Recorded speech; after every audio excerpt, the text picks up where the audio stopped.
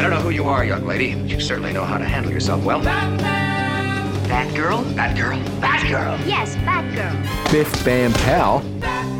This is BATMANLAND. Our purpose here is quite serious. Each week we chat about the 1960s Batman TV show. We might as well get a few laughs out of it. We discuss the episodes that aired this week on SBS Viceland. My name is Dan Barrett. I work on an SBS site here called The Guide, and joining me for this bold new era of Batman is a librarian by day, red-wigged Batman podcaster by night. It's Nick Bassine. I'm a librarian, but I can afford a very nice apartment in the middle of town. Yeah, with a rotating wall. Yeah, which I built myself. And what do you put on the other side of your wall?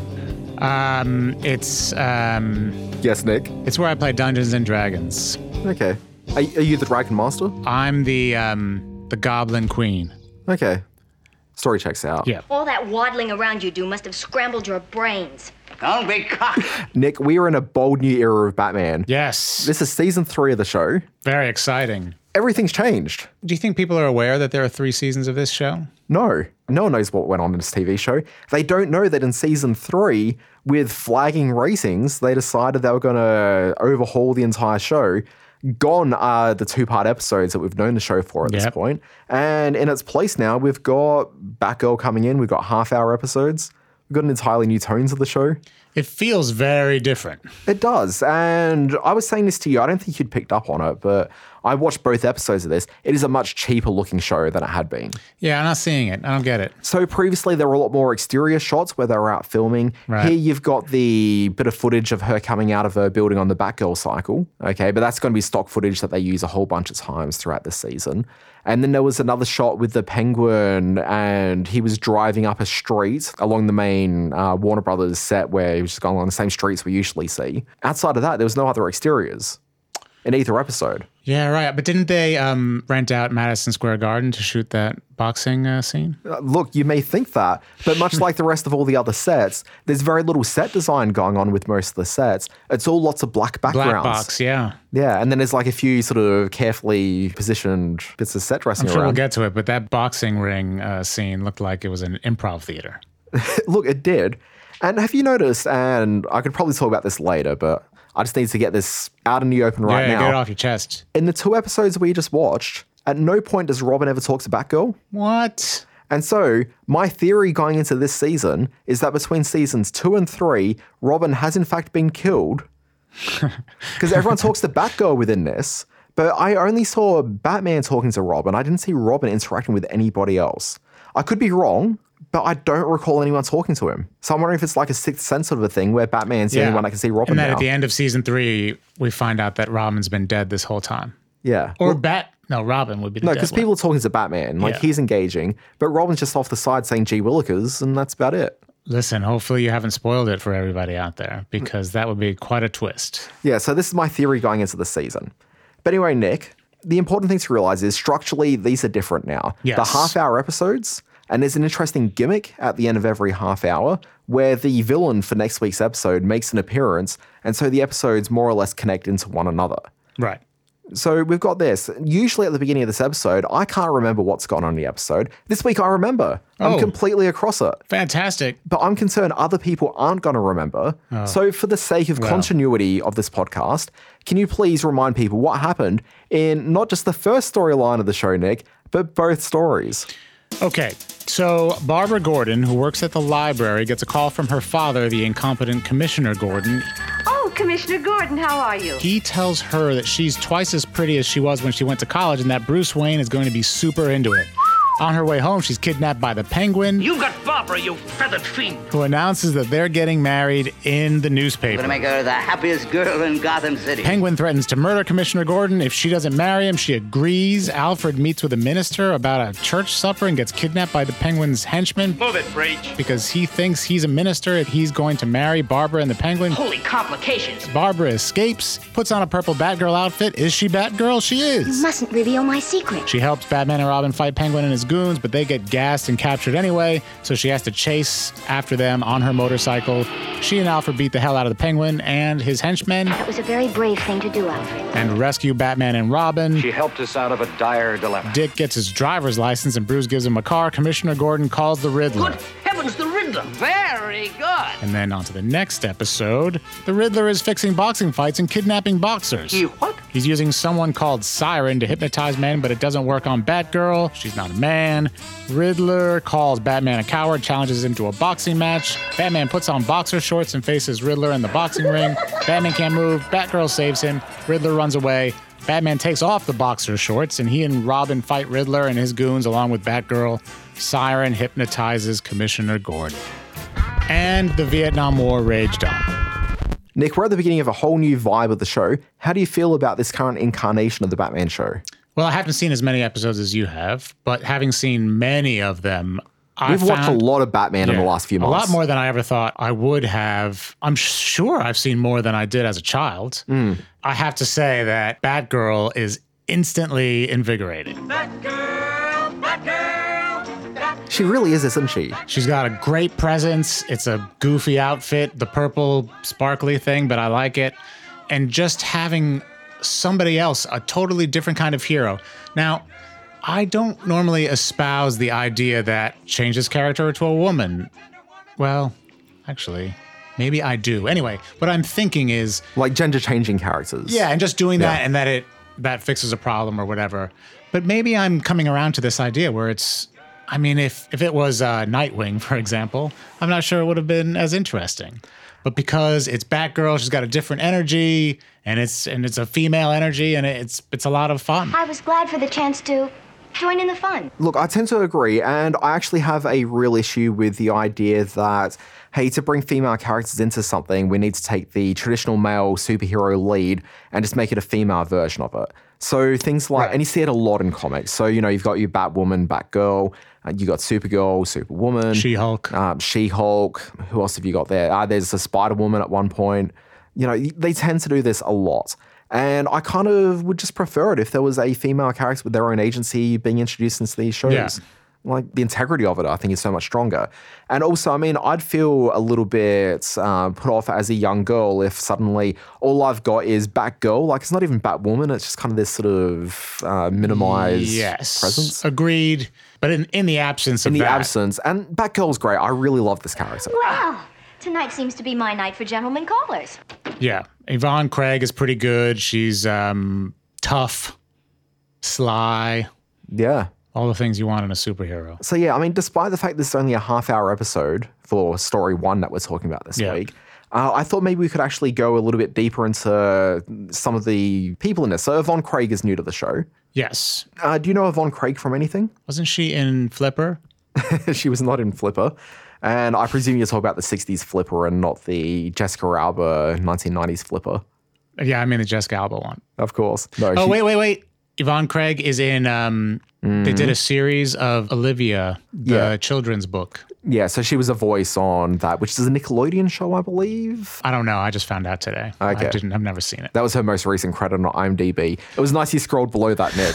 But Yvonne Craig, pre-Batman, so she started acting on screen in 1957. It was in a show called 18 and Anxious. No idea what that was. I can relate. I don't know if she was a main actress. I don't know if she was 18 and or anxious, but she was in that program. Do you think it was a buddy cop show where somebody's last name was 18? The one was anxious? Yeah, that's what it sounds like to me. I assume that's what was going on. Like Rizzoli and Isles. Yeah. You know, maybe TV's greatest show. Franklin and Bash. I liked Franklin, not so much Bash. But pre-Batman, she had a career basically of single guest star roles in a whole bunch of shows. Oh, she has the distinction of maybe the longest IMDb that I've ever seen. It's super long. She's been in everything. Yeah, because all she was doing was guest star roles. Yeah. So she's been in episodes of Perry Mason, Gidget, Philip Marlowe, which was, I guess, a series based on the Long Sleep. Yeah, like the Raymond Chandler book. Long Sleep? The Big Sleep. Big Sleep. She was in that, the Barbara Stanwyck show. She did 6 episodes on The Many Loves of Dobie Gillis. She did a 77 Sunset Strip. Can I say, part of the joy of doing this show is just looking into all of these old shows and what people watched in the 60s or just around that time. The Barbara Stanwyck show? Apparently she had a show named after herself. Just give her a show. She's a movie star. Give her a show. Yeah. They don't do that with big movie stars anymore. Although there was the Gina Davis show. Moving on. The Chevy Chase show. Was it called the Chevy Chase show? I think so. Wasn't it just like Chevy? Oh, I don't know. Who knows? I mean, we could look it up, but heaven forbid we do that. She did some McHale's Navy, Dr. Kildare, The Man from U.N.C.L.E., My Favorite Martian, Big Valley, The Wild Wild West, Ben Casey, My Three Sons. And these are just the shows that people remember today. She was at a whole lot of TV in those 10 years. I did not recognize. So apparently the year that she got Batman, she'd done that just off 4 different failed pilots that she'd been in. Okay, so she was actually excited to be joining a show that was established, and she knew that she wouldn't have to stress about whether the show was being picked up or not. She could actually be part of the show. So for her, being in Batman was a huge deal, despite the fact the show wasn't a rating success that it was. Well, she was doing it for the kids. Oh, well, obviously. Now, there's a couple of quotes from her which are kind of interesting, which is her talking about her as a female hero on screen. She didn't want to be seen sort of doing karate and like hitting people like more than 3 times. And I thought, like, that's a bit weird. And she's talking about the fact that these people aren't seen as feminine if you're doing that. And she really wanted to make sure she was seen as a feminine woman on screen. Because it's unladylike. Very much so. So when you watch the action sequences with her, she's doing a lot of kicks. Yes, high kicks. High kicks. And she's a former dancer. So that's kind of just part of, she was in a whole bunch of movies. So she's like in like Flint. Yes, I saw that. She's in the Frankie Avalon film Ski Party. That's my favorite movie of all time. She's in 2 Elvis Presley movies. Oh. It Happened at the World Fair and Kissin' Cousins. And the reason why she's in 2 of them, she dated Elvis for quite a considerable while. What? Yeah. Now, apparently when she was cast in the first film and met Elvis, she didn't actually know who he was. She didn't know who he was? Apparently. But it escaped her. Come on, Yvonne. But anyway, so she dated Elvis for a while. There's a really interesting autobiography she's released. I haven't read it, but I'm desperate to track it down. But she's got all these stories from being in Hollywood and the various people she was associated with. So she dated Elvis for a while, so like there's Elvis stories in there. Apparently she was put up for 6 months by Howard Hughes at the Chateau Marmont, and she never met him. He just took a liking to her at some point. She never got introduced to him. He just paid for her. So she came home one day and found that everything had been removed from her apartment. Her stuff, her pets, all gone. It's at the chateau. So she lives there for 6 months. Wow. And then eventually things just got too creepy for her. So she just got out of there. And that sounds like a Howard Hughes move. Very much so. There's a really great story about, because she was a ballet dancer and she's used to performing in ballet. The one thing you do as a ballet dancer is you don't have your back to the audience. You always face frontwards. In my years as a ballet dancer, yes, that is. As you would know. Yeah. But apparently when she first started appearing on screen and doing auditions, she kept on approaching it like she's a ballet dancer and would always be facing the front and would always step away backwards, like she just walk backwards in the direction she's going. Right. Until she's called out and she realized how silly she was being. But yeah, like just little cute stories like that. When was her autobiography from? So it came out in 2000. You can't buy it on Amazon anymore as a new printing. They're there for like $96. Oh, wow. I did some research today. Yeah. There's no audio book of it. I think there's some PDFs floating around, so you can probably track it down. But from what I've read about this autobiography, it sounds like she had a heck of a life. Yeah, right. Post-Batman, she couldn't pick up like another ongoing series, so her career for like the next 10 years went back to what she was doing pre-Batman. So it's a whole lot of guest spots on a whole lot of shows that you know. Yeah. And she was doing that. After about 10 years of that, like she looked at her life and she's like, I'm not getting anywhere. It's not really working out for me. So she went and got a real estate license. She became quite successful as a commercial real estate agent. And then after that, and this is the weird thing, she got involved with her sister in a company running theme-driven phone cards. What? Calling cards? So you know like those calling cards? Yeah. And they were themed in some way, I guess. And so she was selling those. Weird. It was quite possibly a very lucrative business. Well, there's a huge gap in her IMDb profile. Yeah, so when you hit like the mid-70s, that's when she starts getting involved in real estate. And then like late in life, she came back, did a whole bunch of voice work. Yeah, so interesting. People that are part of what is deemed to be such an iconic show and they just kind of disappear. Yeah, look, absolutely. And so I find her to be the Batgirl character entirely, to be just a fascinating addition to the Batman program. And we discussed this in last week's episode, but just that idea that they knew the ratings were flagging and they wanted to introduce the Batgirl character. So they laid the groundwork towards the end of last season. Mentioned Barbara a couple of times. Yeah, she was in college. She's here. But yeah, it just came from the fact they were looking at the ratings, they were diminishing, and they figured, we're going to do something. Produced a pilot video halfway through the second season featuring Batgirl, as played by Von Craig. And you can find that video online if you go looking hard enough. Was this a character invented for the show, or was she in the comics? Okay, so it's more a character that came from the comics. So there was a character called Batgirl, and that was Bat-Girl. And so I think she was only in like 1 or 2 issues. But then the actual Batgirl character, the Barbara Gordon character, she was introduced in January 1967. Before that, she was just a female bat. No. Not the case. Okay. So you've got the Batgirl character introduced in 1967, but in January. This is September. Okay, so essentially the rumor has it, like the mythology of it, is that William Dozier, the executive producer of the show, went to DC Comics office, saw the drawings and designs for Batgirl and said, I want to introduce that into the TV show as well. Okay. So we're talking about 2 episodes today. We're talking about Enter Batgirl, Exit Penguin. This aired originally on the 14th of September, 1967. And Ring Around the Riddler, which aired the week later, because it only airs once a week now in the 67s. It's called Ring Around the Riddler, and that aired on the 21st of September, 1967. After Batgirl's presence, what was most resonant for me was Burt Ward's new haircut. What was different about the haircut? Because it's much shorter and closer to the head, very nerdy, and also much more Adam West-like. Now, we've been talking in the show a little bit, and we're going to definitely focus on this a bit later in the episode. Vietnam, like the war actually is raging on. Yes. We've been discussing in the show the idea that this show is actually kind of counter to a lot of the youth movements that were taking place at the time. Yes, absolutely. It's completely counter to the counterculture, which was becoming mainstream. Right. So the idea of Robin getting a much shorter, sort of more military type haircut, that actually fits in well with what the show was, which is a very mainstream middle America program. It wouldn't surprise me at all if Dozier or somebody had a chat with him and told him to get a haircut, you hippie. I like how this episode opens with, it's not them sitting around a parlor with a crime that's taken place, but rather they're returning from having tangled with Catwoman. And you got like the sort of post-battle wrap-up with Batman and Robin. It's totally different. They have never opened an episode that way, coming back from a battle or whatever. No. Yeah. And it's fun. I really like that. That was great. Yeah.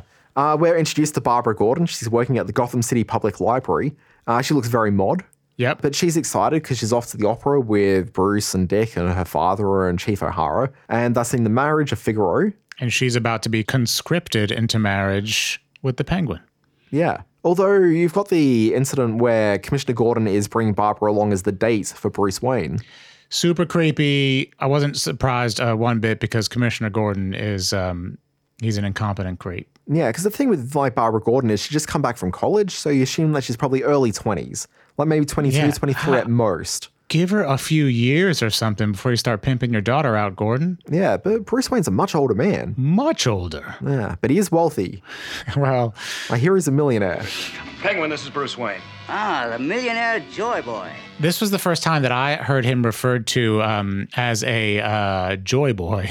I don't think I've ever heard the phrase joy boy before. Yeah, I don't know what that means, but it was definitely disconcerting. So the Penguin makes his appearance. He kidnaps Barbara Gordon through the roof of the elevator, which struck me as a bit weird because, look, you look at Barbara Gordon, she looks like a slight young thing. We know she can handle herself because, you know, she's Batgirl. Right. But, like, you look at her and it's like, you don't look like you've really got a lot of, like, body strength. My henchman could probably kidnap you quite easily. Right. Why wouldn't they just kidnap her without, like, hiding in the roof of an elevator? Surely that's harder. I thought that coming through the roof of the elevator made it look like it had greater production value.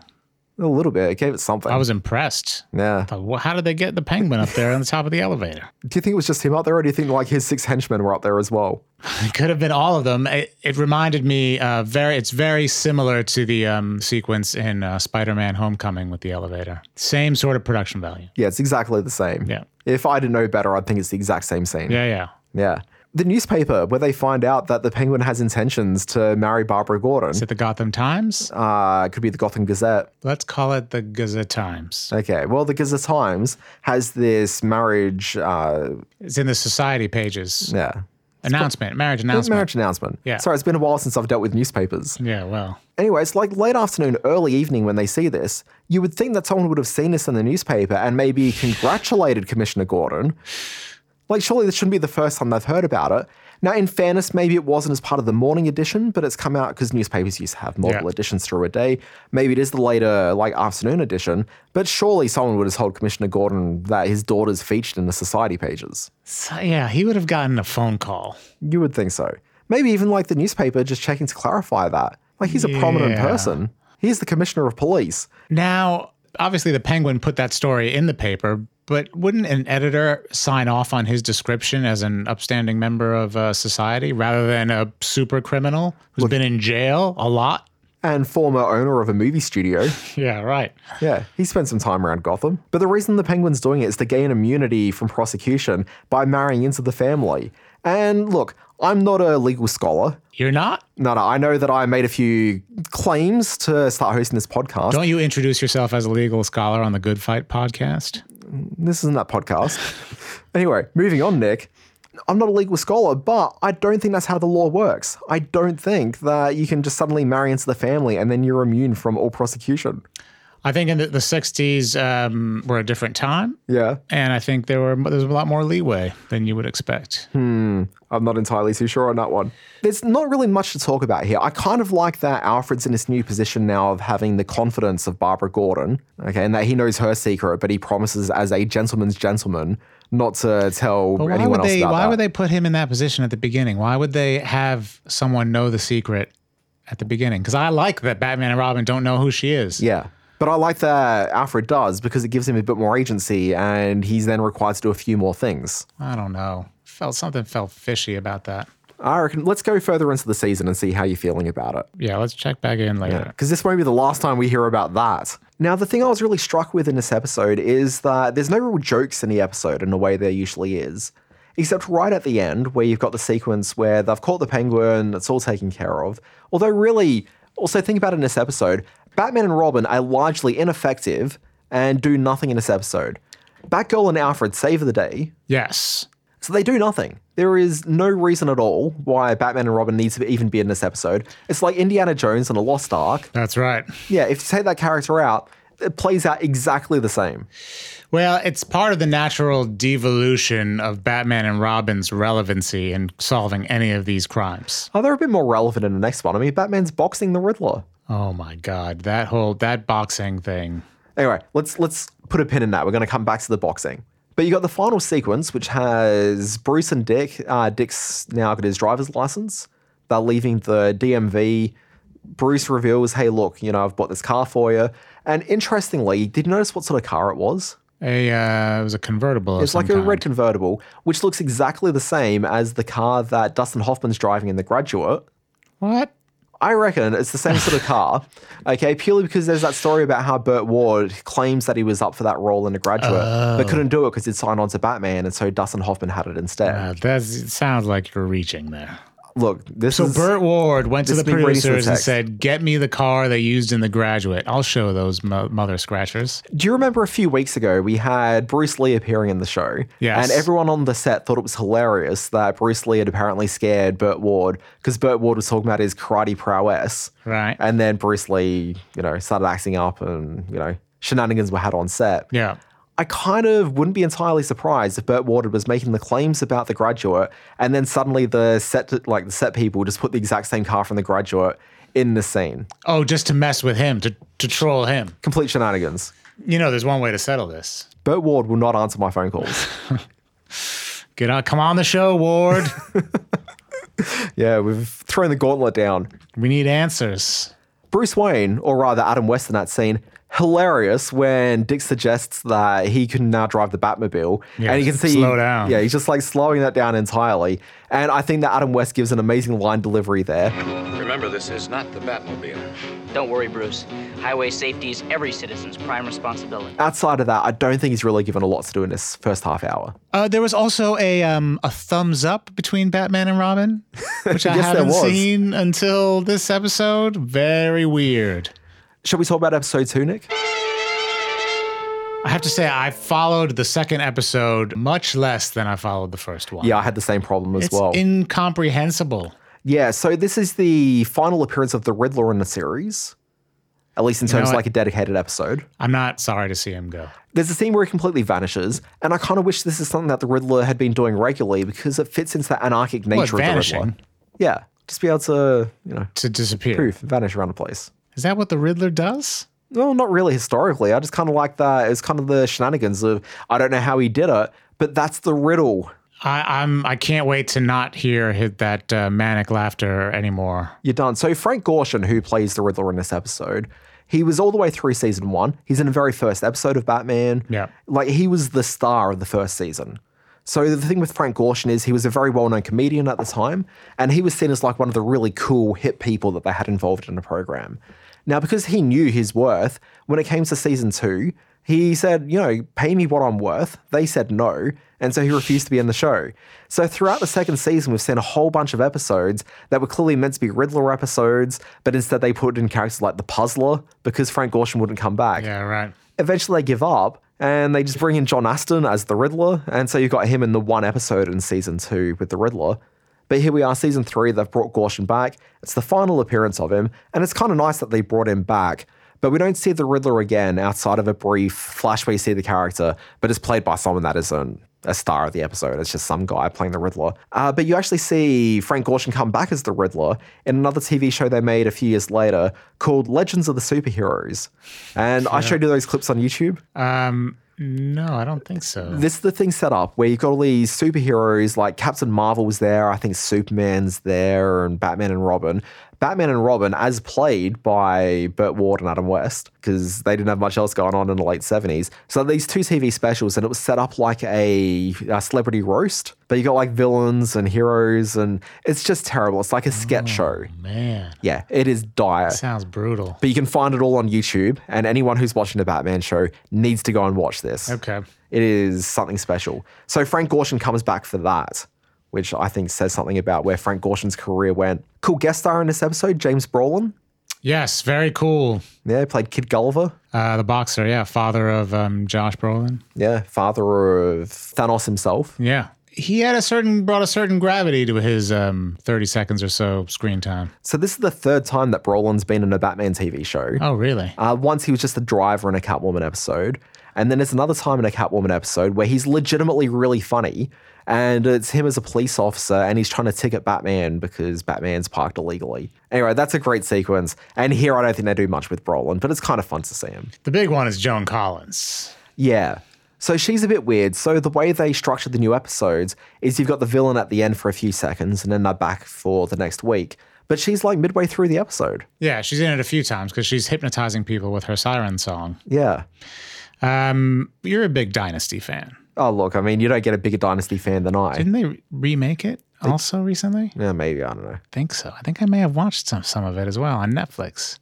I don't know what she was doing with herself. I guess she was just doing small parts and this kind of things, and then she went into Dynasty in the 80s. Yeah, well, 1967, as far as like cult nerd shows go, is a big year for Ms. Collins, because she'd appeared at the beginning of the year in a very classic Star Trek episode called The City on the Edge of Forever. Oh.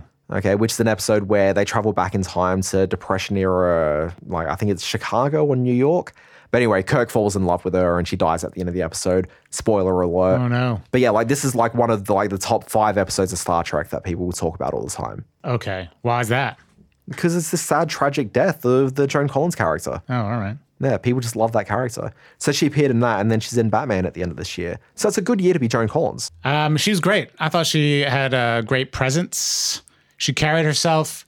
Maybe it's just psychosomatic because you know that she became a bigger star. But sometimes when you see the bigger stars back then, you can kind of see the potential. You can, can't you? Yeah, I think so. Now, on the complete opposite side of that scale, do you remember that scene where Barbara comes to the boxing venue and she's there to buy some tickets, and then the cashier's freaked out because the Riddler's left a blinking box there? Yeah, the screaming blinking box lady. Sure. Yeah.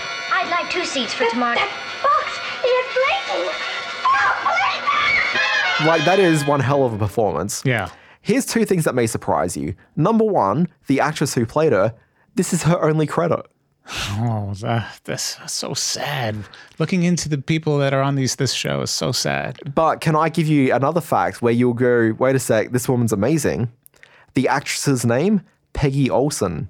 Right. Potentially the inspiration for the Mad Men character. Look, possibly. I'd be really curious to find out. So I did some general web research. Couldn't find anything, but maybe there's something there.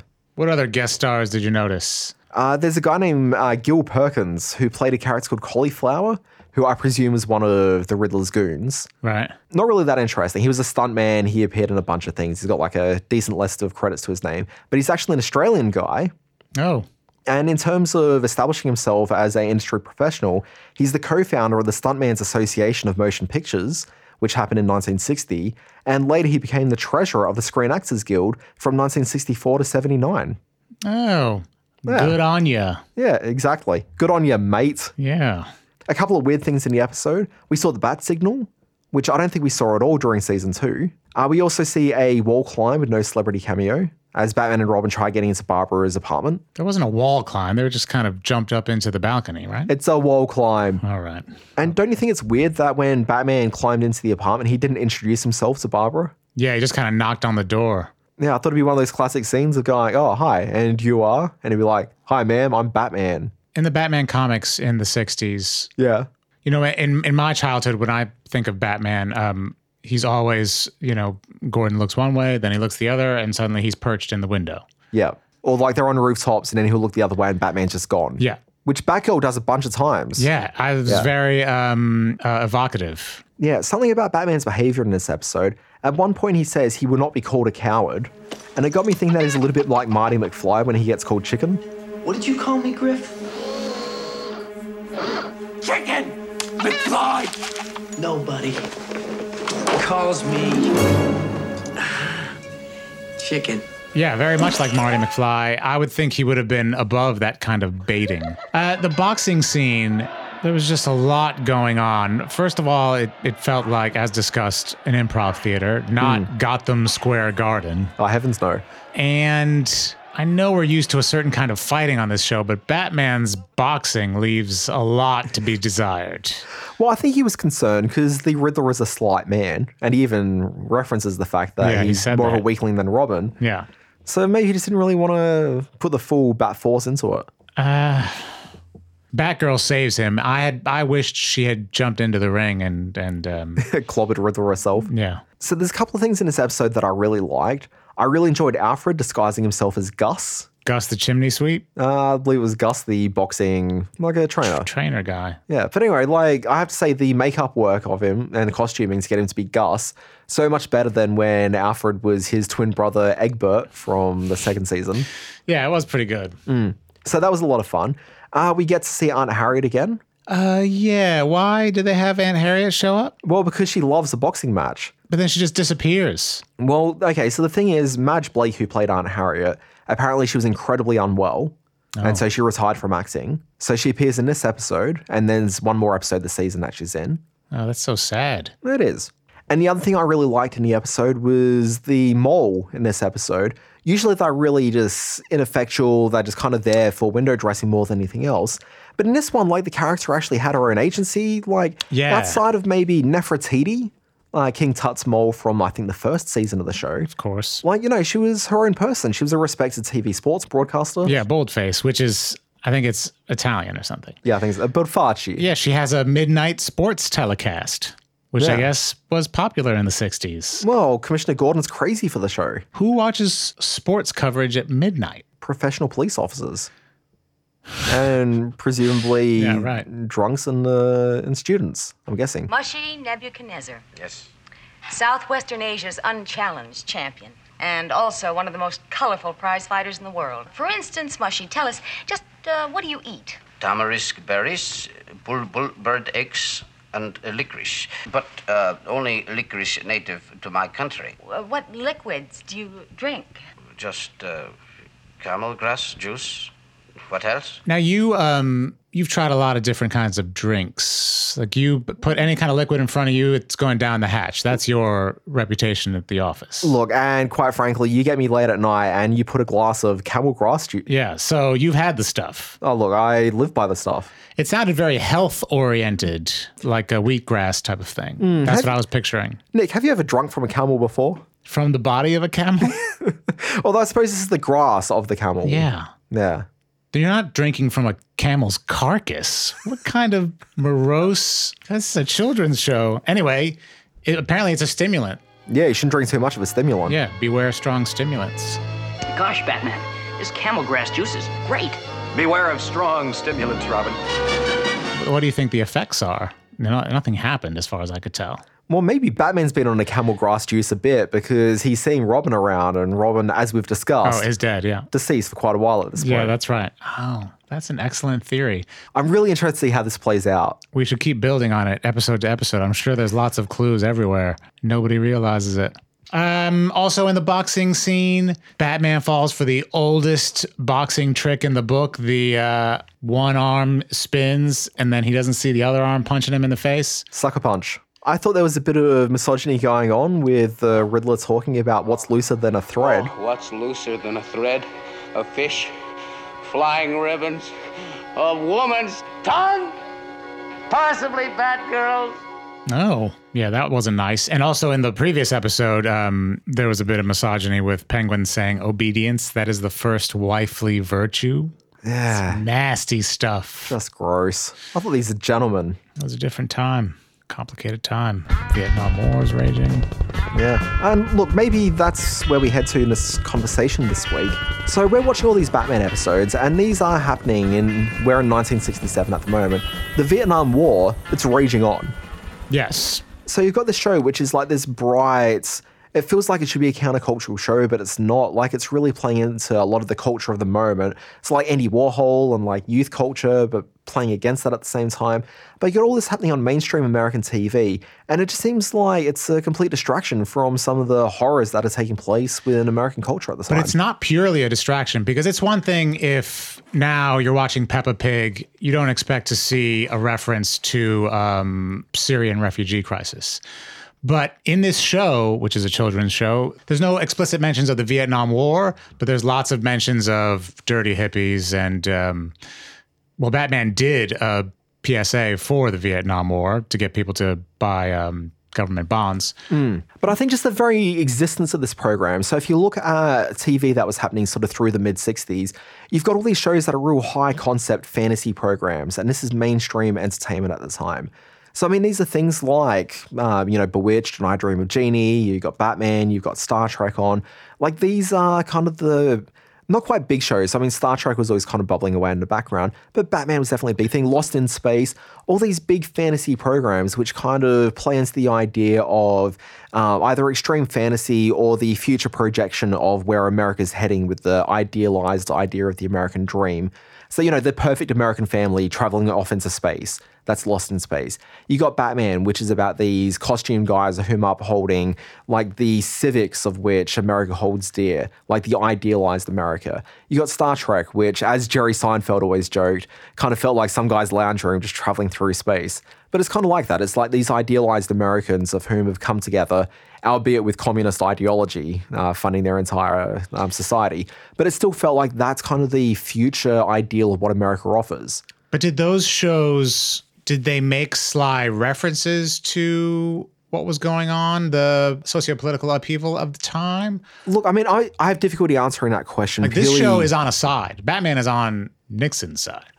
Look, any TV show, any movie, any bit of culture always has politics embedded into it, whether it's overt or not. Like, there's always a political message and a viewpoint. Star Trek, I'm sure it was the first interracial kiss on TV, right? Yeah, kind of thing. I would call Star Trek to be a very left progressive TV show. Yeah. Just in that, as you said, first interracial kiss, they really are dealing with communist ideology as the backbone of that organization. It's about diversity. It's about people coming together for the greater good, regardless of who you are, gender, ethnicity. Right. I mean, you've got a Russian character on there. You've got a Japanese character, Scottish. Like, it's a melting pot of civilization. It's probably groundbreaking for the time, I would imagine. Yeah, very much so. Yeah. I mean, all these shows kind of are groundbreaking to a certain degree.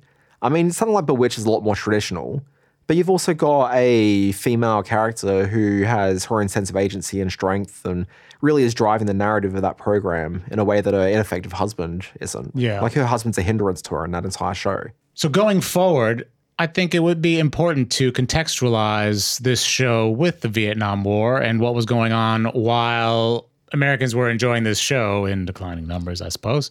But, and also just the huge political, cultural shift that was going on.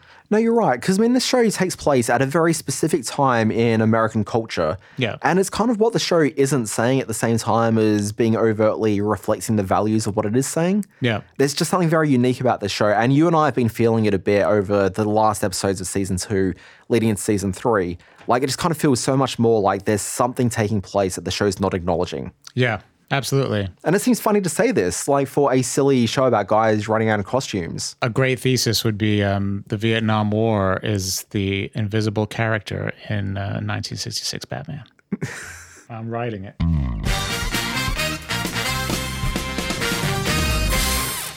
Nick, we like to wind out every episode of Batman Land with a discussion about what we've learned from the Bright Knight himself. Across these 2 episodes, what did you learn? I mean, obviously a lot, but if you could distill it down to one thing.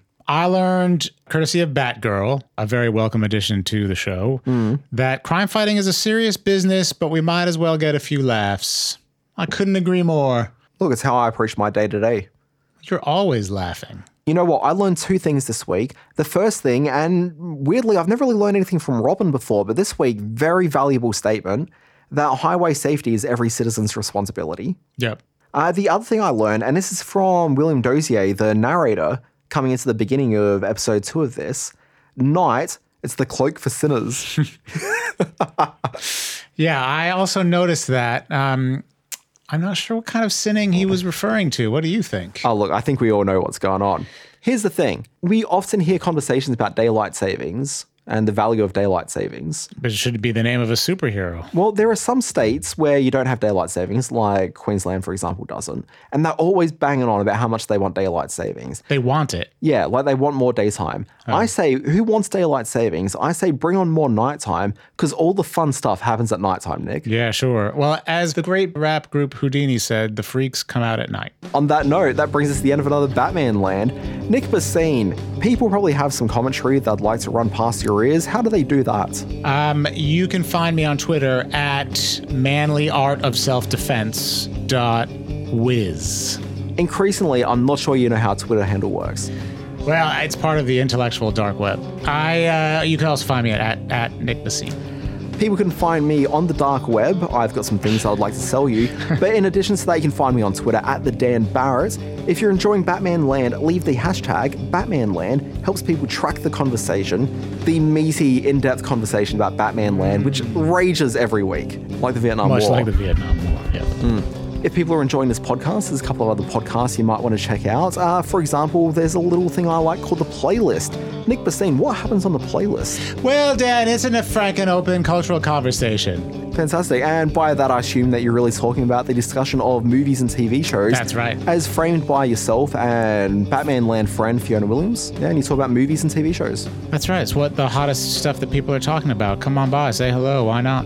Indeed. Nick Bassine, have you listened to the Handmaid's Tale podcast, Eyes on Gilead? I have, every episode. So as you'd be well aware, this is a weekly discussion about the Handmaid's Tale and really going in deep on that show, which I've been producing that one, so I've been listening to the conversation every week. I've learned a lot about that TV show, and I'd say well worthwhile listening to that.